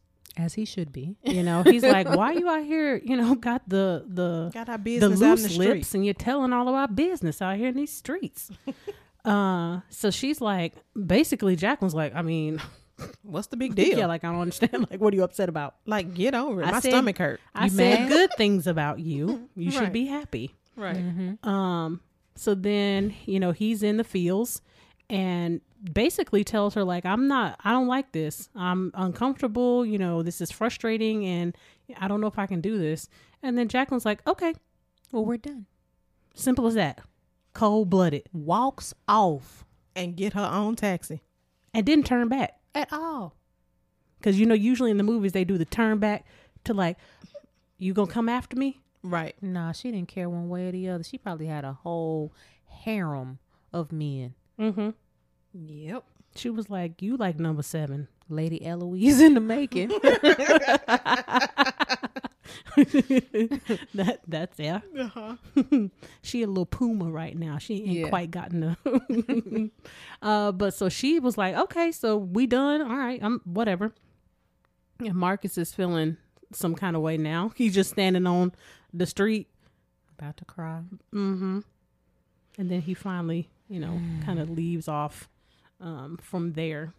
And what's the next scene after that? We go back to the office. The office, the next walkthrough of the building. Oh, this is so inappropriate. And he is Yes. crushed. You can tell he got a whole funk depression all over him. Mm-hmm. Boney T is talking to him from the top of the stairwell, mind you. So You everybody let that in the, woman mess you up like that? You Marcus. how everybody in the office know? Everybody. Jacqueline. Yes, but that's so inappropriate. I don't know what her last name was, but Jacqueline Loose Lips. Yes. Yeah, all the women were talking, and what makes it even worse is that as he's walking the floor where everybody has their cubicles, all the women are gathered in a circle with Jacqueline in the center talking about Marcus and, And like giggling. shh, shh, shh, shh, and start telling Jacqueline to be quiet, and she turns around like, "Good morning, Marcus." Boy, she was cold blooded. And when I say they was laughing, Yes. it was like Yes. that silence, and then it's like soon as you're out of field view, immediate eruption in laughter. And even the lady coming down the stairs, first of all, you wasn't even part of that little gaggle of women that was there. How you already laughing and you just coming down the stairs? Because she already knew. I was like, boy, he couldn't. Like, I'm trying to, like, did you send well, it wasn't email then. It would have been an email, yeah. They had computers. Yeah, I forgot. It's AOL, right? Yeah. Yeah. Okay. Instant message. Yeah. Did you send an email out that this was It was going in the on? monthly newsletter. Apparently, because I'm like, they sure found out quick. Mm-hmm. Well, his little spirit was definitely crushed because when he went to that meeting that morning with what is his name? The guy that that was extra nasty. Oh yeah, Nelson. He was like, Nelson, you can have it. And Halle Berry's character, Angela's like, what? She's looking at him like, don't give it to Nelson. But he gave the entire Strange account over to Nelson, which you already know this is about to end in disaster. Because this almost got him fired. Yeah. Yeah. And Even though the ad that he created, it fits Strange perfectly. It did. But that it tell just- you how off his game was. And that's something that Angela tried to go talk to Jacqueline about later that day. Was like, hey, is everything okay with you and Marcus? Because it's affecting his job. She said, whatever you're doing to him. Stop it. And then she was like, what I'm doing? Yeah. Okay. Sounds like you're a little bit too much invested in what's going on. But in that instant, I do have to give it to Angela, because I was like, I'm not trying to lose this account. You messing with my money. Yeah. Yeah. No, I I like feel her that on about that too. Yeah. I agree. Mm-hmm. Mm-hmm. But needless to say, it did mess with them. It did. He got suspended. Maybe you should Essentially. take some time off. And then he was like, okay. And the way he walked out of there, Pouting. Couldn't with them open arms the folded. door. I know, I said he had them arms folded. He was Oh. walking right stiff. Y'all, that video was atrocious. Like, it was so bad. It was like, what was the slogan? Stinks so good. Oh, it was bad. I was like, okay, she giving birth to a bottle of perfume in the jungle with a twig skirt on. It was a lot going on. Y'all. Yes. Yeah. But it fit her so well. It did. It did, Which but is it was odd. inappropriate. Yes. So then after that is It's kind of like his lost depression Mhm. weeks and stuff like that. and, then is Angela this when she came and got him and took him to the kids. to the kids? Yeah, the babies. Yeah. Kenny and Kanya. Mm-hmm. Miss Sassy. Mm-hmm. So, Because I don't want them in the bowl. Like, she was so extra, y'all. yeah. So I think that was kind of a little bit of a pick me up for him. Support from a friend, and his initial introduction into seeing Angela. Yeah. And also not to be so focused on himself, and to kind of restructure like what's most important. And, working with inner city youth is going to definitely have your mind in a different place than, okay, this is what's happening to me. No, it's other stuff that's more important, and people need what you have to offer without it costing them something. Mm-hmm. Did we skip the dinner scene with the parents? No, That's next. Oh, okay. After the scene with her taking him to meet the kids. Uh-huh. So now's the dinner scene with Thanksgiving. with Gerard's parents. Wait a minute. I think that came before, because after the kids, she said, I have a idea for the Strange ad. And That's when they went back to the office.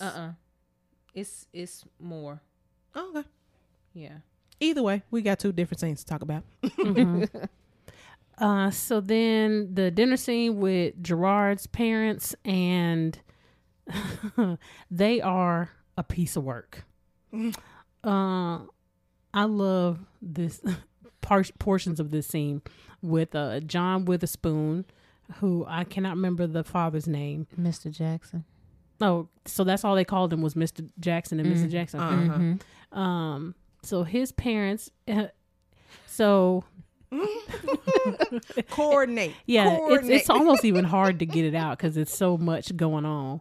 But you can tell that Marcus plays into like the father's kind of quirkiness, yeah, his kind of personality, and he's really kind of joshing Gerard a little bit about how eccentric his father is, because he has on a mushroom shirt, a mushroom lined belt, and the inside of his blazer Got mushrooms. is mushroom. Because what reason? You got to coordinate. Coordinate. So then, Don't forget his mama now. She brought that whole trough of chitlins. she did Got to pull the membrane off them and then they don't stink. That's what she said in the movie. in the movie. So there, of course, I'm like, why are y'all? First of all, you decked out in like full on like church clothes, and you about to cook some chitlins? I feel like they was already cooked. I hope. Because I think they were warming them up. That would have been, that'd have been a long situation. Yeah. It was bad. So then they're actually eating, and Mr. Jackson is basically asking Gerard, like, okay, so what's going on with you and Miss Angela over here? Yeah. Putting him on the spot and making the situation really awkward. Cause he like, y'all friends. What's that? You need to be bang, bang, bang, bang. And then the mama's like, okay, you know, like, calm down. Don't do that. Leave them alone. They told you they're just friends. Yeah. And I think Mr. Jackson was like, that's why I told you not to let that boy go to private school. Oh, and his mama was like, she looked like one of Marcus' girls. Oh, yeah. That's awkward. Some awkward. Foreshadowing right there. Mm-hmm. It was. Because everybody was like, huh? And this was the scene where I started to wonder, had Gerard and Angela really had a conversation about, were they just friends? Because he seemed to feel some kind of way at the dinner. Yeah. And I was like, man, I wish they would have showed some more scenes with them to see how their non-relationship developed. And if they would have had any conversations on like, look, you know, I like you as a person, but I'm not interested in you romantically. Because he still seemed, even though he wasn't pushing it, because he had more of a passive personality, but it did seem like he was still interested. Yeah, you know, he was still vying for her. Yeah. Yeah. But as the dinner scene, oh, wait, no. Mr. Jackson and Mrs. Jackson decided to slink off to the bathroom for a little while. And bang, bang, bang. And Gerard was so embarrassed. He was overly embarrassed that his parents were having relations in the bathroom for like an hour. And then, of course, they come out with their, you know, clothes all jacked up. Not buttoned correctly. Marcus did have to give him a bro hug because he was like, I'm so sorry, like that you had to live through this, because it was bad. And I thought that was another highlight on possibly why Gerard was the way that he was. Yeah. That his parents were so kind of extreme. Yeah. In a variety of ways that he wanted to be as invisible as he could be. Yeah. Because they are loud. Yeah. I will say, as a sex therapist, that I did enjoy the fact that they had that little segment of them having sex as older people, because age sex is not something that is displayed very often. Right. And you can still have sex after birthing years. Like, it's not like all of a sudden you stop being a sexual person. So I was actually really happy about that. Oh, I Which agree. was good, but inappropriate being at somebody else's house. I concur with timing. that. I concur with that.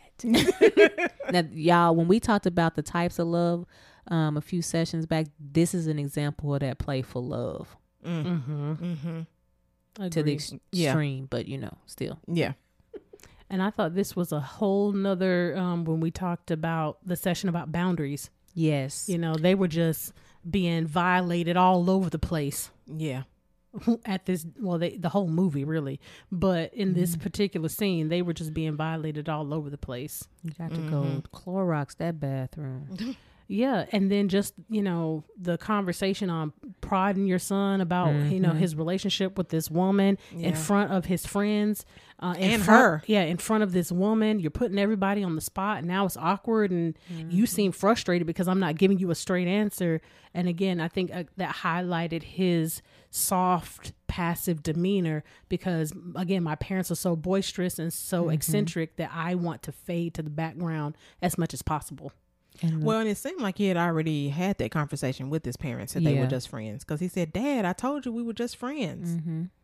So, yeah. And it also kind of played to what people consider a man to be. And again, they still didn't think that Gerard was showing up the way he should as a man. Yeah. Yep. So then everybody leaves the dinner party. Which I thought was so inappropriate. You see all them dishes in that kitchen? Don't nobody leave nobody's house like that. Angela did it. She cooked. But still, usually people, especially I'm going to just say Miss Jackson, because that's just traditional. But did nobody go in the kitchen and be like, hey, y'all need me to help y'all? Not after she put that trough chillings on. Girl, I was like, what in the world is that? It's like somebody didn't teach her you supposed to clean as you go. Yes. My mama would have beat me. Because it was just too much. And I'm like, it was only 6 of them. And it didn't seem So, like it was that like- much food. No, y'all had the chitlins, which was in the white thing. I saw maybe some green beans, turkey dressing, Mm-hmm. but it was so like every dish in that house was dirty. Mm-hmm. Yes. And not just like dirty, like It was all over the kitchen. like you need to soak. yeah, like everything looked like it was stuck on. Yes. And it Ain't no- was dark by the time they stopped cleaning. Yes. Mm-hmm. So Angela stays, of course, as the only one. Plot twist. And the only woman. And to help Marcus clean, and they fall asleep on the couch watching Star Trek because they surprisingly Trekkie. they're A Trekkie. both into Star Trek. How about that? Now, side note, I like that part because it reminded me of my papa. Because for y'all that don't know, that's how I got my name from Star Trek. Lieutenant Lahore, the black lady on that show, her real name is Nichelle Nichols, and that's how I got my name. So I was like, oh look, Aww. it's like look at Papa in this movie. He really wasn't really, but it was a nice nod. Yeah, that's cute. So then Marcus wakes up first. As usual. That man needs a sleep aid. No, and I'm like, but he didn't look. If he looked at her feet, they didn't show it in this scene. But then he does. No. They went to sleep with him rubbing her feet.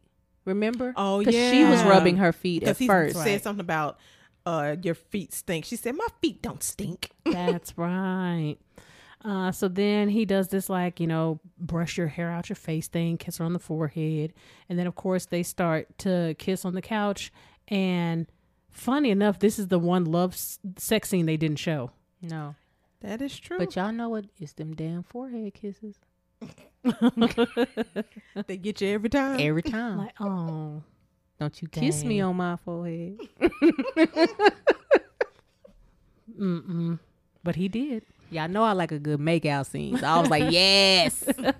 Marcus and Angela.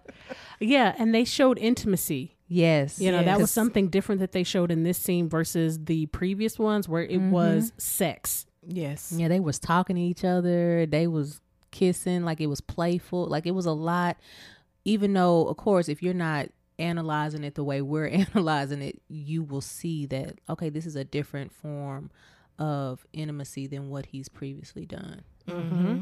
And that's why I thought it was interesting that they didn't actually show the sex scene between them, which even for the audience, like they have intimacy. They have something that you're not privy to. Yep. That's interesting. That's a good insight. Mm-hmm. So then who knows how much time has passed, because in a movie, it's kind of hard to tell. So they, it seems like Angela and Marcus are together. Yeah, Yes, they're because together. I think it looked like she moved in or start staying over there. Not a that lot. one yet. They're walking because this is when the new ad idea comes to her. Oh, okay. And she's like, oh my God, we need to go. And this is when we see Melvin Van Peebles. He's doing the video editing with Strange. I Gotcha. remember because they're talking about, is that a shadow? Mm-hmm. Nope. Because I'm drooling. Yes. So then they do the new Strange ad. Mm-hmm. And This is when Jacqueline realizes, oh, y'all got something going on? It's coming up, and it gets accepted. Mm-hmm. Because this is a very short scene. It's like they talk about Strange body part, and then they cut to what is it called? Showing the ad or whatever, and then it immediately goes to Tyler, Marcus, and Gerard playing pool. Yep. Back to back. And Tyler is being Tyler in all of his hotepery. Talking about, why does The cue ball. the cue ball The white dominate? cue ball. all the other balls, and then lastly it hits the black ball into the hole because the green represents the earth. And the earth is flat. Like they used to think. I was like, if you don't go get them drinks and shut up. Yes. So there was lots going on. So then this is also where Marcus tries to, in the most inappropriate time and place, tries to slide in, what's going on with Angela and you? And Gerard is basically like, we're friends, but he tries to play it off like he turned Angela down versus play cool. Her possibly turning him down, and says, I don't care if she dates other people. And then while Gerard is the more emotionally intelligent, through observing Marcus's body language, because he didn't actually say anything. Nope. No. He just observed Marcus's body language and figured out, oh, this is why you asking about Angela. Mm-hmm.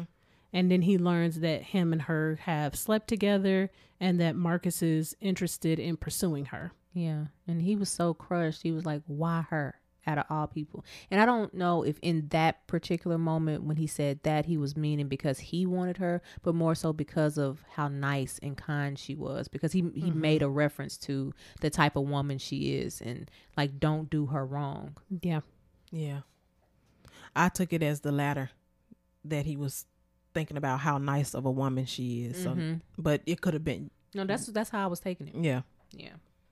So then Gerard, of course, is upset and storms out of the pool hall. And, it seems as if their friendship is definitely kind of... There's a whole rift now. Yeah, there's a rift between the group. Even though we haven't really talked about this topic on the podcast yet, I thought it was still interesting, the fact that even though Gerard is the more emotionally intelligent one, him and Marcus both dogged her out.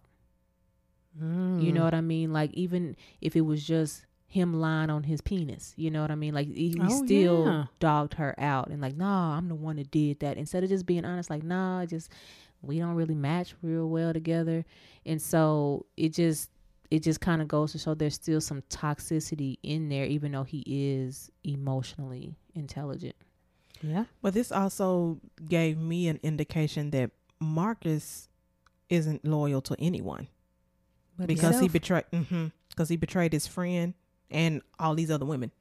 Mm-hmm. Yeah, because it was a better way to handle it. It would have still hurt, but you could have been proactive with communicating that instead of like In a private setting versus trying to use the disguise of friend, going out and hanging out. Yeah. And then, I hope this is a safe environment. You're not going to cause a scene, that, if we're involved in some other activity, maybe I can slide it in there and we'll just keep going. Mm-hmm. Yeah. But they must be used to it, because as soon as Tyler came back, he was like, what did you do? Yep. And so I think they know that that's kind of how he rolls. Yeah. And then this is another indication that Angela didn't pay attention to the red flags either in Marcus. Yep. Mm-hmm. Because if you can't be loyal to your friend, how can I trust you to be loyal to me? And this is a friend that you've known since childhood. Yeah, they were little.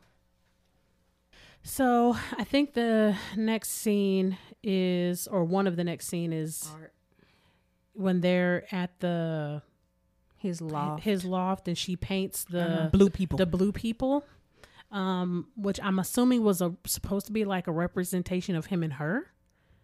I can see that. I don't know. I can see that too. Just based off later in the bus scene, that's what kind of made me think that.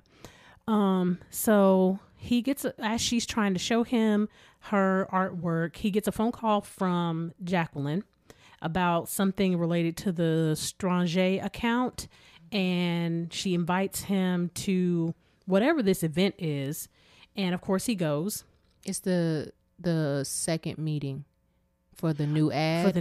Okay. To actually show the board of directors so that they know he's not crazy. Right. So then he, of course, tells her that he needs to go for this thing, and Angela says, okay, I understand, but you can tell. Hold on, but before that, Jacqueline was, I guess from what he said, she was like, does you and Angela live together now? Or, she's answering your phone. He was like, no, she just stopped by for a moment. Like he lied, because all of her paint supplies is in there. Yeah. And that's why I was saying it's kind of hard to see how much time has passed. Yeah. It can't be too much, because they still working on that Strong J and ad, and they have to have stuff together, I'm imagining. Yeah. Yeah. But yeah, he did do that, which Angela peeped it. Yep. I was like, She's observant. okay. I don't know what you meant by that. So then he gets off the call and he's in a chipper mood. So when he initially got out of the shower, he was in a loving, you know, a kind of all over you me mood. Mm-hmm. But the second he got off of the phone with Jacqueline, it wasn't that he was in a bad mood or anything, but you could definitely tell he was in a different good mood. The chase was on again. Mm-hmm. And you know, something else, I don't know if y'all saw this. Angela was trying to get him to be emotionally available and open by asking him what he saw in that picture that she was painting, and he couldn't get it out. He just kept saying blue people. Yeah. Mm-hmm. So then they go have the meeting, and it goes well. So of course all of the board of directors, they love the new ad. Everything's great. So then him and Jacqueline are kind of shutting things down and closing out. And she is basically like, I like this version of you. I'm glad you're back.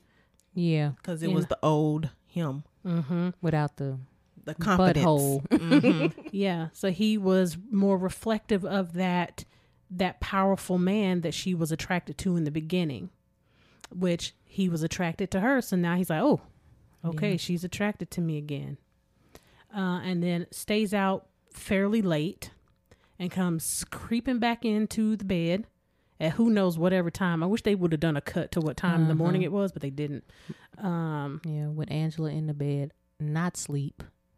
The worst fake sleep I think I've ever seen. Yeah.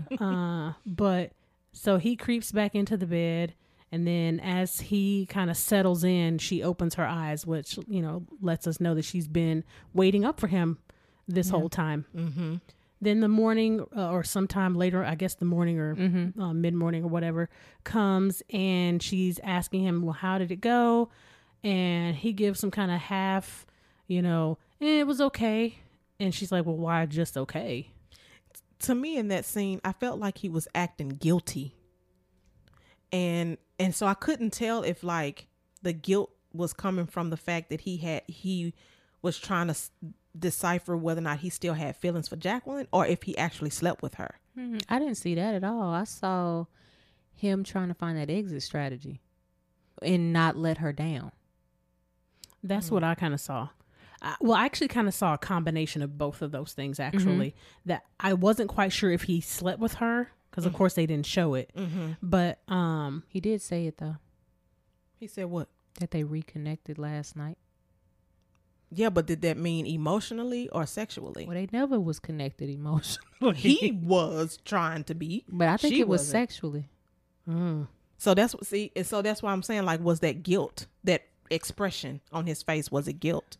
It could have been, but I think he was also trying to have an exit strategy as well. I do agree with that too. Because he started backpedaling and saying, well, you know, I really need to figure it out, and da-da-da-da-da. And I was like, what else you need to figure out? Right. This woman already got you within 24 hours acting out of the character that you had built with this woman. So obviously something else is going on. Yeah. So then Halle Berry, rightfully so, Angela, gets upset and tells him, like, you don't love me. You know, he's like, you know, I love you. And she's like, no, you don't. You don't know what love is. And of course, you know, another famous line, you know, that love would have brought you home last night. With a expletive in there. Insert, yes. But, and then she leaves and tells him she'll come get some of her stuff later. And then you missing something. She smacked that man. Oh, she did. She did smack. Smack. Oh, now who's violent? Yeah. It's usually me. I must have zoned out for a second because I didn't hear you skip that. Yeah. She did. Because he said something. What did he say to her? I can't remember, but it wasn't right. Yeah. He said something to her that made her turn back around and slap him. Oh, I can't remember. Oh, I wish I could remember what he actually said to her. But then she storms out, and then of course, you know, now he's. I do want to say that the classic line that she said was, "I had heart, and my heart got broken dealing with people like you." because he said something to the effect of don't close her heart or something like that. I can't remember the specific, but she was coming for his neck. I would say as far as acting, this was probably one of Halle Berry's best scenes. Yeah, it was believable. Yeah. But I can give her kudos because she didn't toy around with the decision of whether or not she needed to leave. She left. She's like, I'm gonna observe you. I'm not gonna jump to no conclusions, and then I'm gonna make my choice. Exactly. And of course, after that heavy scene, they kind of fade to the nosy neighbor again, and she's trying to comfort him about the breakup. She left you, didn't she? And then she was like, well, you come on over. And he's like, no. I'm not. If you was the last I still don't want you. Yeah. And she was like, well, leap your black over the ledge then. Jump. Because he was looking off over the side of the building like he just was going to risk it all. That's hilarious. Okay. So then he and Jacqueline are back in the saddle. And things are not going according to plan At all. He's getting his kissed all over and all these kinds of things, and he is just not there. He is laying. He's just like not participating at all. And Jacqueline's kind of like what's going on? And he does the classic, I think I'm in love. And she's like, what? A man miss a good thing when it's gone. So then he realizes as he's in the bed with another woman that he's in love with Angela. And Jacqueline's like, well, why are you here? And he's like, good point. Why am I here? And walks out on her. And I couldn't quite place what her facial expression was. I wasn't sure if it was shock or if it was... I felt like she just couldn't believe he was leaving her for Angela. I was going to say, I think it's disbelief. Yeah, I couldn't quite place what that facial expression was, but he did. And we cut to Angela has gotten herself a new job. No. Tyler invites him over for dinner. For that nasty on the floor chicken. And in that nasty apartment or loft, whatever. I know. I was like, why is that grease bubbling so hard? I was like, that looked like boiling water. I thought it was boiling water too. I was like, is he frying the chicken or is he boiling the chicken? Because that joint is going everywhere. And all they was going to eat was chicken. Wasn't nothing else done. No. And he had all them dishes. But men, sometimes when men cook, they just use up everything. Like, you just making mac and cheese. Why is there like 9 dishes in the sink? I don't understand. I agree. Someone I dated used to cook for me all the time, and I'd be like, you didn't make nothing but spaghetti. It's 2 pots. Why is it so many Why you got 6 of them in the sink? Girl. Oh Lord. Okay, let me not. Yeah. Because I can go all day on that one. So Gerard shows up. And Marcus answers the door. And then, of course, Gerard is upset. He feels hoodwinked, bamboozled, that he got, tricked into coming over to Tyler's house to hang out, and Marcus was going to be there. So he goes up onto the rooftop. I'm assuming, get some air and kind of separate himself from the situation. And Tyler's like, go talk to him. Go handle that. And then so Marcus goes outside and they do the bro thing. They kind of, man, I'm sorry. It's all right. They talk about Angela first and then kind of like segue into like these apologies. Halfway apologies. But it don't take much for guys. And we were talking about, Dr. Jones and I were talking about that earlier this morning when we were kind of discussing the movie. Like, they showed, it was kind of like they did 2 things. They showed emotional connection, but they also showed the bro Yeah. You know, the hardness. How we're not gonna get too deep off in there. So I'm sorry. All right, Yeah. we good. And the weird thing is, the emotionally intelligent person in this one is Tyler. I know. And he was like, no, we gonna bring it in, group hug, and y'all gonna talk this. Like, it was, I don't know where that came from, because he hadn't been that person the whole movie. Right. But then when we were talking earlier, we were talking about how it was the expectation for Gerard to forgive Marcus Yeah. for the disloyalty. Just to save the group. Can you hurry up and heal now so that we can be friends again? Like, this is taking too long. So then, of course, the guys get, back right. And they're friends again. As the house burns down. Yes. So then comes the scene where the kids, Kanya and Kenny, are walking through this brand spanking new office. We later find out that it's Angela's new position, because now she's a VP or director of marketing, or creative something. And they find her, they extra with it. Yes. Come Angela. Angela. Now they screaming in the middle of the in the workplace. And so they walk in and kind of see her, and they're like, oh. And then they say, well, she's wondering, how in the world did y'all get here? And they say, oh, our new teacher brought us. And she's like, of course, as movies go, who's your new teacher? And on cue, in walks Marcus, darling. And she's upset. The kids walk out because they can't be in grown folks' business. And so then the kids walk out, and she proceeds to explain to Marcus, like, how you've hurt me. What you did was wrong, and I don't appreciate it. And basically, what are you doing here? Something I like that she said after he said, I quit my job, whatever the name of the company was. And she said, did I ask you to quit your job? Yeah. Don't put that on me. Yeah. She was speaking some gems. Like, she was saying, you can't love me the way I deserve to be loved. Yes, I like that one too. So, and I think that's a real thing. Like, she's demanding a certain level, and if you're going to love her, you're going to have to come up to that standard, or you got to leave her alone.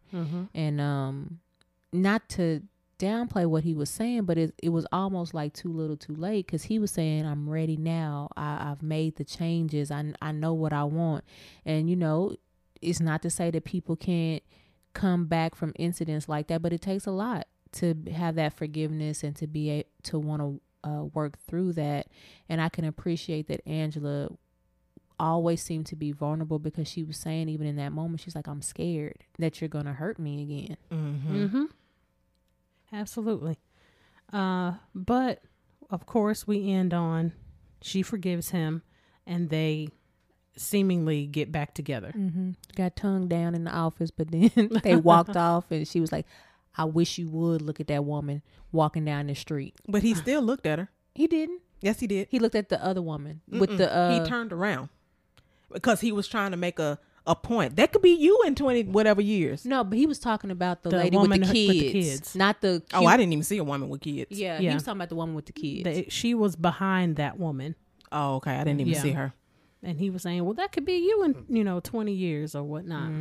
So then we end the movie there. Yep. So all in all, it was a movie about a man's growth from being a man-child, emotionally unintelligent, an F-boy. Yes, and to a semi-fully grown, because he still has some work to do. Yeah. Growing into a man that was much more emotionally intelligent and attuned to his partner. So, yeah. All right. So that's it for Movie Mental Breakdown, Boomerang Edition. Must be his volume control. So, okay, interns, process your notes. Be sure to catch us next session and find us on all major platforms at The Recycled Podcast. If you're a new intern, be sure to like, comment, subscribe, and share. Thanks for listening. And remember, we are shifting and reshaping our psyche through healing conversations and connections, one discussion at a time.